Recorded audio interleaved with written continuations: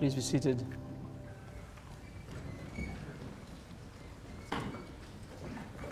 Our Bible reading this morning is from Psalm 116. If you're using the Pew Bibles, it's on page 604. Psalm 116.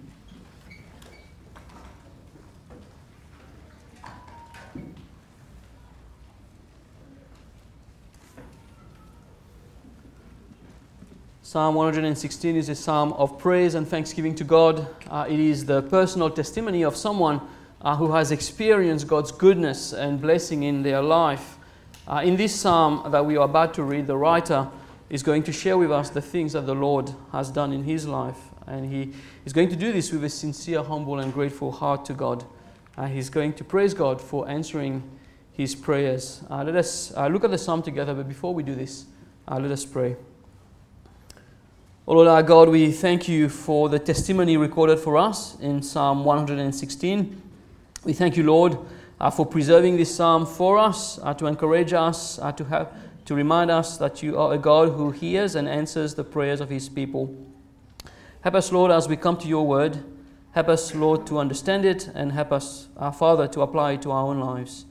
In Jesus' name we pray. Amen.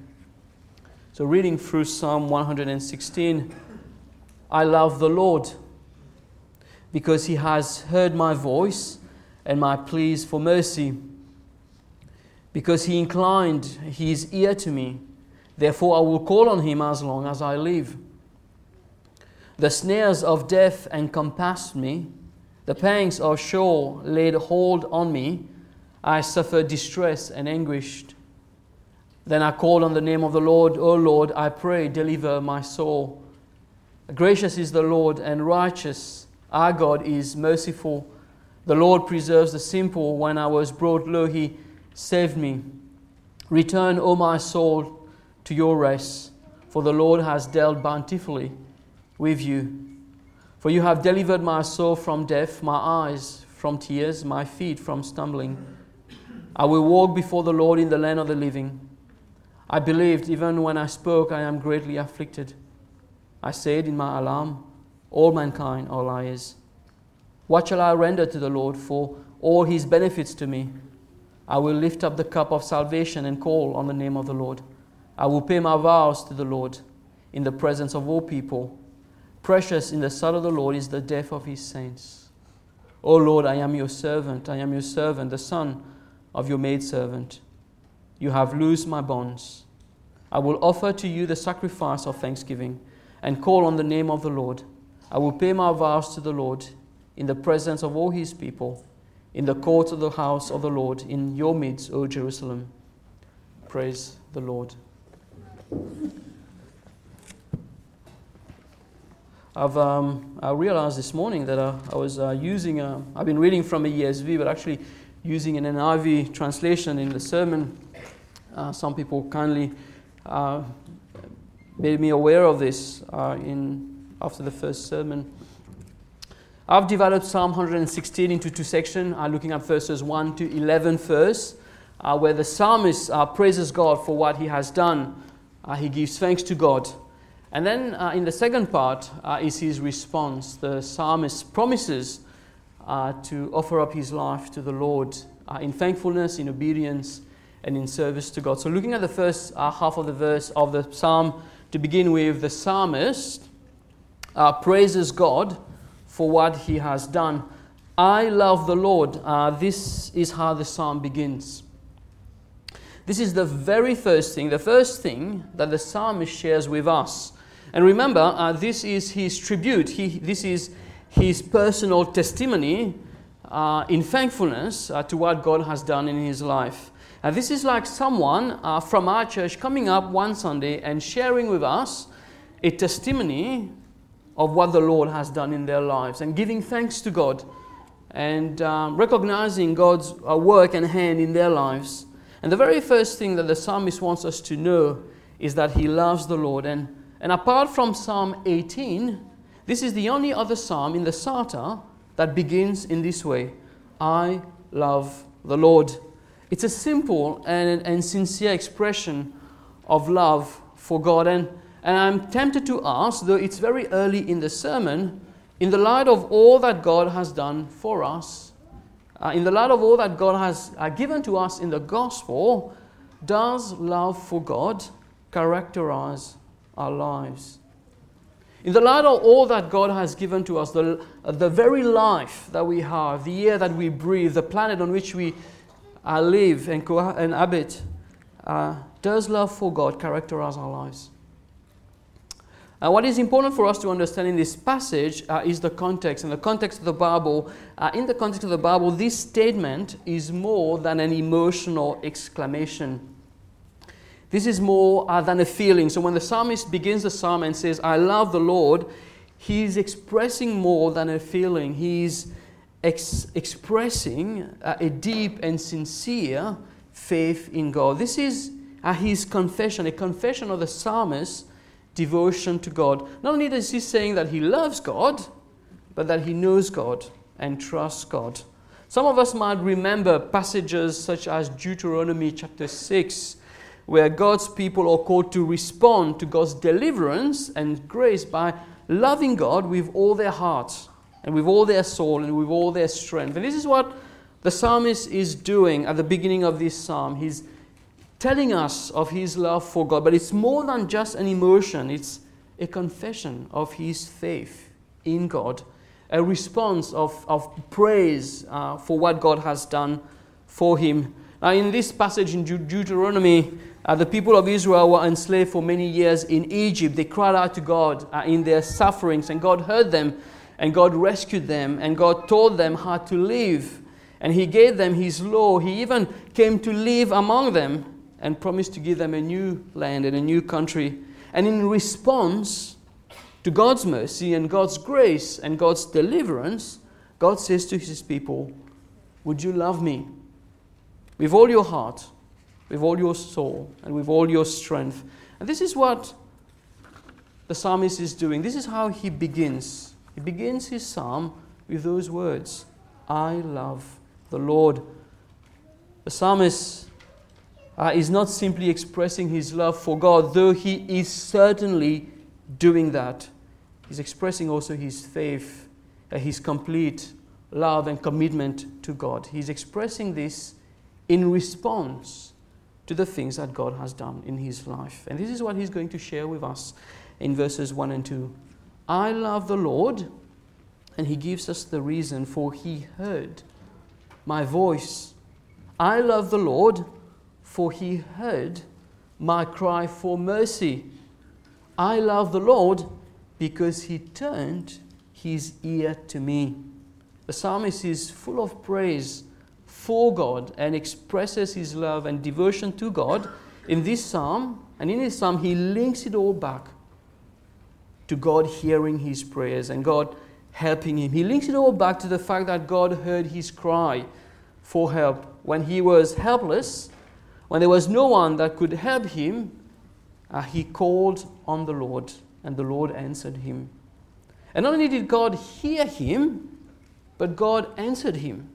And God came to his rescue. God saved him. And the psalmist has been going through a time of great suffering, but the Lord rescued him. God came to his rescue. And he is going to tell us about his anguish and his suffering in verse 3. The psalmist was in distress. And this is why he said, please look with me at verse 3. And remember, you might be using a different translation than I'm using, but this is what he says in verse 3. The cords of death entangle me. The anguish of the grave came over me. I was overcome by distress and sorrow. Was he gravely ill? Was he suffering from an incurable illness, a deadly disease? Was he suffering from some kind of injustice that he couldn't escape? Did he find himself at the mercy of some enemy? We don't know, and sometimes this is a good thing because it gives us the freedom to place our own sufferings into the psalm. For those of us who are suffering, it enables us to relate to the pain that the writer is going through and to pray the prayer that he prayed. And this is what he did in verse 4. He prayed. In his anguish, in his suffering, he turned to the Lord, which is unfortunately a discipline and a practice that we often neglect, turning to God in trust and faith. Well, this is his prayer, and it's recorded for us in verse 4. Then I called on the Lord. Lord, save me. What a short prayer. Just a couple of words. Or maybe his prayer was longer, but these few words are what is recorded for us. And it's a reminder to us that the Lord hears the prayer of his people, even the short prayers. Our prayers do not need to be long. Our prayers do not need to be complex or intricate. And as growing up, I used to go to this prayer meeting that my uncles would take me to. And both of my uncles were elders in the church. And so they brought me along. And they really made it a point when they prayed to pray for just about everything. They prayed and prayed. And often what would happen is my uncle would sit next to me. I'd be in the middle. And then it would be my other uncle would be next to me. And by the time he prayed, you would have the feeling that he's just prayed about everything. We don't always need to pray long and complex and intricate prayers. What is important is that we pray. What is important is that we bring our prayers to God in faith, trusting in his help, trusting in his provision. And as the psalmist tells us in verse 5, the Lord our God is gracious and righteous. He tells us that our God is full of compassion. And for him, this is not theoretical. This is what he has experienced in his life. He experienced firsthand the grace and compassion of God, and he shares it with us. He shares it with us in this psalm. And he tells us in verse 6 that the Lord has been his protector and his savior. And he repeats this in verse 8, where he says, "For you, Lord, have delivered me from death, my eyes from tears, and my feet from stumbling." So in verses 1 to 11, the psalmist praises God for answering his cry for help. This is a heartfelt praise to God for answers to prayer.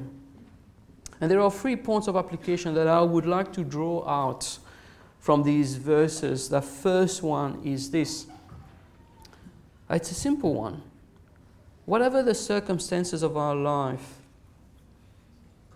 let us pray. Let us to commit all things to God in prayer, because, and this is the point that the psalmist is trying to bring out, because the Lord hears us. This is what he says in verses 1 and 2, and it's repeated multiple times. I love the Lord, for he heard my voice. I love the Lord, for he heard my cry for mercy, because he turned his ear to me. Literally, if we were to translate this literally from the Hebrew, it would read, the Lord stretched his ear towards me. The Lord inclined his ear, if you're using the ESV. It's a verb that is trying to capture the idea that God is stooping down to carefully listen to the prayers of his children. He inclined his ear. So when we are praying, God is paying attention. There might be times in our lives when we might be tempted to think that the Lord does not hear us. A few weeks ago, I was preaching through Psalm 88, and the psalmist calls out multiple times to God. He has the impression that the Lord does not hear us. We might find ourselves in such a situation. There might be all kinds of reasons why we might think this. It might discourage us. It might force us to stop praying. If this is you this morning, Psalm 116 wants to encourage you. He wants to tell you that the psalmist wants you to know that God pays careful attention to the prayers of his children. His ears are inclined to the prayers of his children. He stooped down to hear us. Our prayers are never wasted. God is the help of his people. He does not ignore the prayers of his children. Psalm 116 is a psalm that reminds us that God helps the weak, the helpless, the afflicted, and those whose hearts are troubled. He's gracious. He delights to show mercy and favor to his children. He's righteous in all that he does, and will always do what is right for our good. He is compassionate. He loves his children. He loves to show kindness to us. So let us pray. Let us pray, for he hears. So that's the first thing that the psalmist wants to tell us. Turn to God. Pray to him, for he hears us. He is paying careful attention to the prayers of his people. And all the more for us who in Christ have a great mediator to go to. All the more for us who in Christ have a great high priest who is able to intercede for us before the very throne of God. So the first thing that the psalmist wants us to learn is, in our times of need, is to turn to God, for he hears us. Secondly, in verse 10, let us pray in faith. This is what the psalmist says in verse 10. Even when he was greatly afflicted, he trusted in God. His faith and trust in God did not waver. James, the brother of Jesus, says a similar thing in James chapter 1. He says, when you ask, in other words, when you pray, you must believe and not doubt. Because the one who doubts is like a wave of the sea, blown and tossed by the wind. That person, says James, should not expect to receive anything from the Lord.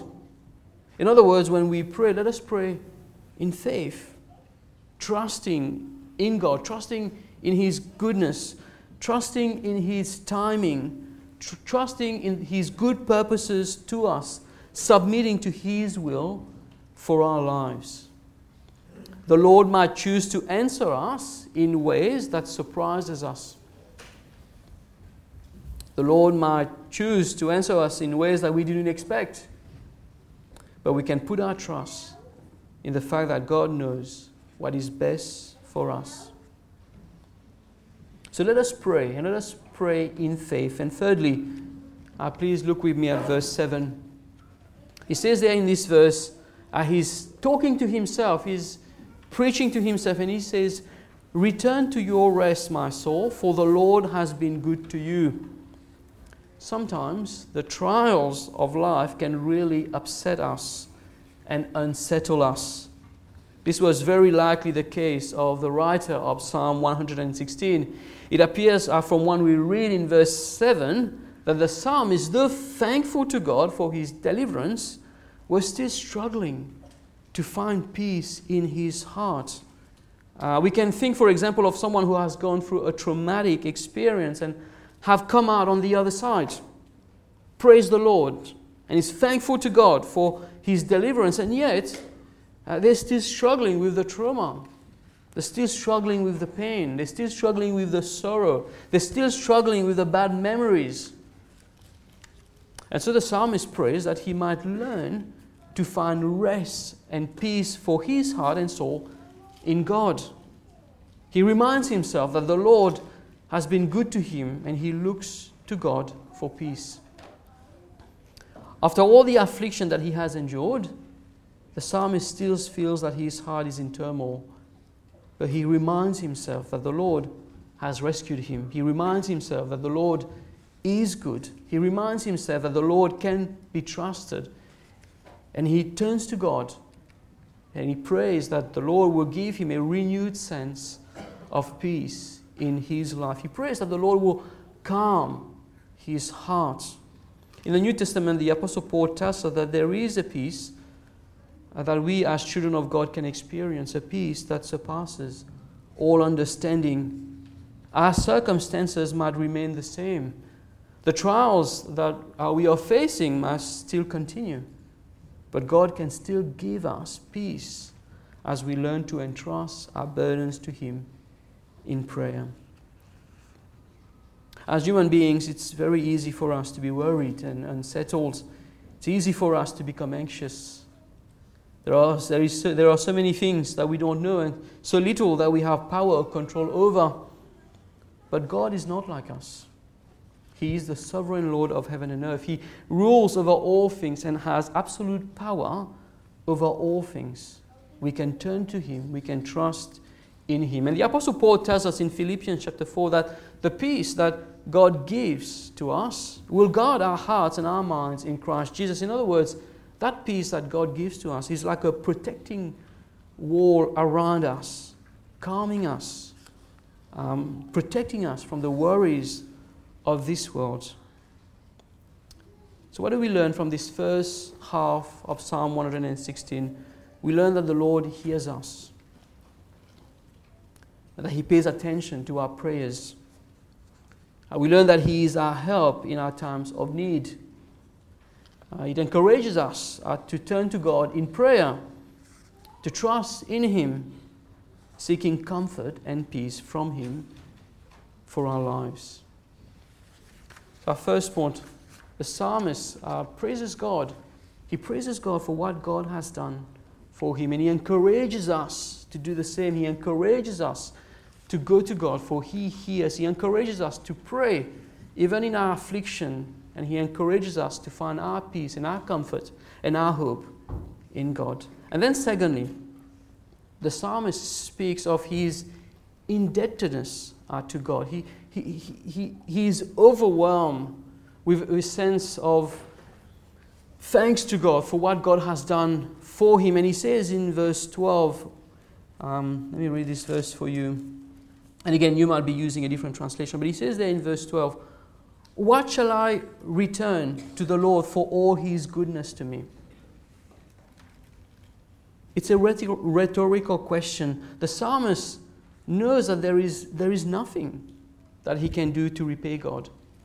He knows that God needs nothing. He knows that God has and owns everything. The earth and everything in it belongs to Him.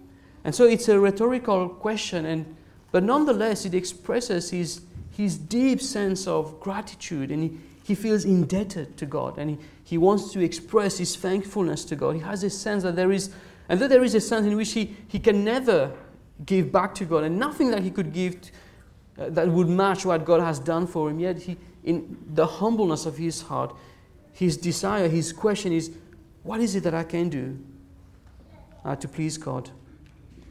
So if the first half of the psalm is a testimony to what God has done for him, the second part of the psalm is a testimony of what he pledges, or what he promises to do in thankfulness to God. Not to win God's favor, but in thankfulness to what God has already given to him. So first in verse 13, the psalmist pledges and promises to live his life in thankfulness to God. The question is this: in light of God's abundant blessing in our lives, how are we to respond? Well, the psalmist tells us. This is how he responds.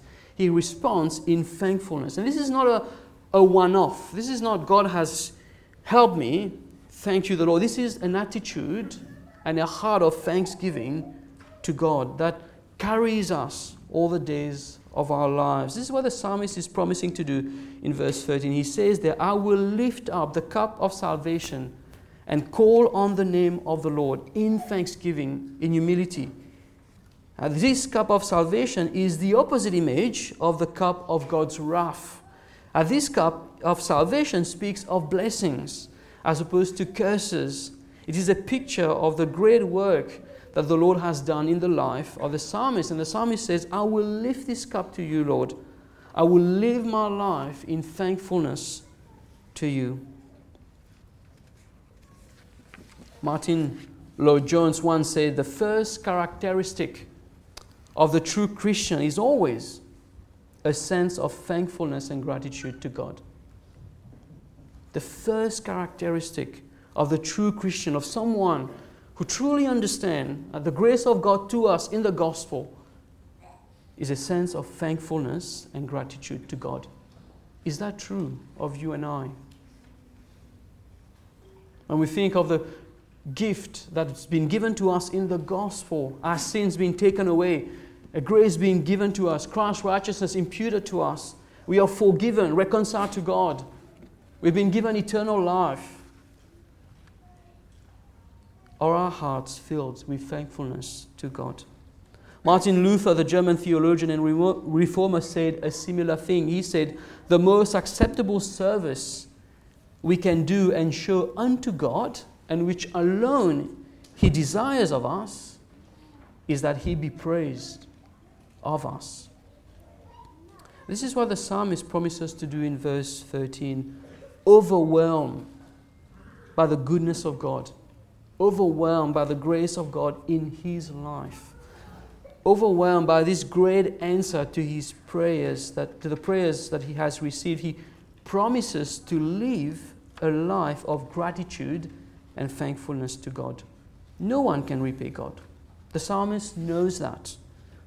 But he can rededicate his life to God. He can repurpose his life and live the whole of his life for the glory of God, in praise of God and in thanksgiving to Him who has saved him and delivered him. And we are called to do the same. The second thing that he promises to do is found in verse 14. So the first part of the psalm, this is what God has done for him. And in the second one, this is what he pledges to do. He pledges to live a life of thanksgiving to God. The second thing that he pledges to do is in verse 14. I will fulfill my vows to the Lord in the presence of all his people. Now, it's a bit unclear what these vows were. Some people believe that he is referring to verse 9, where he speaks about his obedience to God and his pledge to live in obedience to God. So it is possible, but it's hard to tell. But what we know is that they were important vows, because the psalmist repeats them again in verse 18. He's committed to fulfill those vows. The psalmist tells us that he will fulfill them in the presence of all people, in public. In other words, he wants the church to witness what he has pledged to do. This is a public demonstration of his thankfulness to God. By completing his vow in public, the psalmist pledges to keep himself accountable before all the people of God. I will fulfill my vows. I will live in thankfulness to God, but I will also live in obedience to God. I will walk in God's ways. I would live in faithfulness to God. So how does he respond to God's amazing work of grace in his life? He responds in thankfulness and in obedience. And finally, in verse 16, he offers his service to God. So there's thankfulness, there's obedience, and there is service. He says at the end of verse 16 that he has been freed. He has been delivered. But all of this has happened so that he would serve the Lord.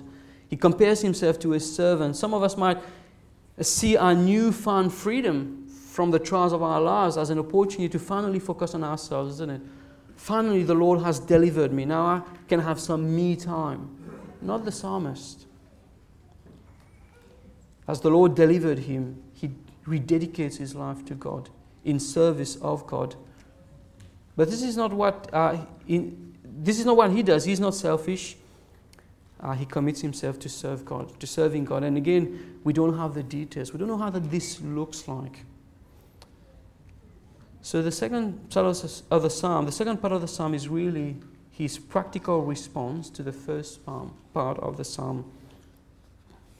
And it teaches us these three things, three ways of responding to God's goodness and grace and blessing to us: thanksgiving, obedience, and service. And I want to conclude with two things. The Bible is full of examples of Christian men and women giving thanks to God for His work in their lives. In Exodus chapter 15, for example, Moses and his sister Miriam give thanks to God for delivering Israel out of Egypt. In Leviticus chapter 7, thanksgiving offerings are brought before the Lord as an expression of thankfulness to Him. In 1 Samuel chapter 2, Hannah, a barren woman, gives thanks to God for the miracle of a child. The book of Psalms is full of psalms of thanksgiving and praise to God. Psalm 116 ends in Hebrew with the word hallelujah. It is a psalm of praise and thanksgiving. Everywhere in the Bible. In the New Testament, Christians are encouraged to always give thanks to God for everything. Paul often begins his letters by giving thanks to God.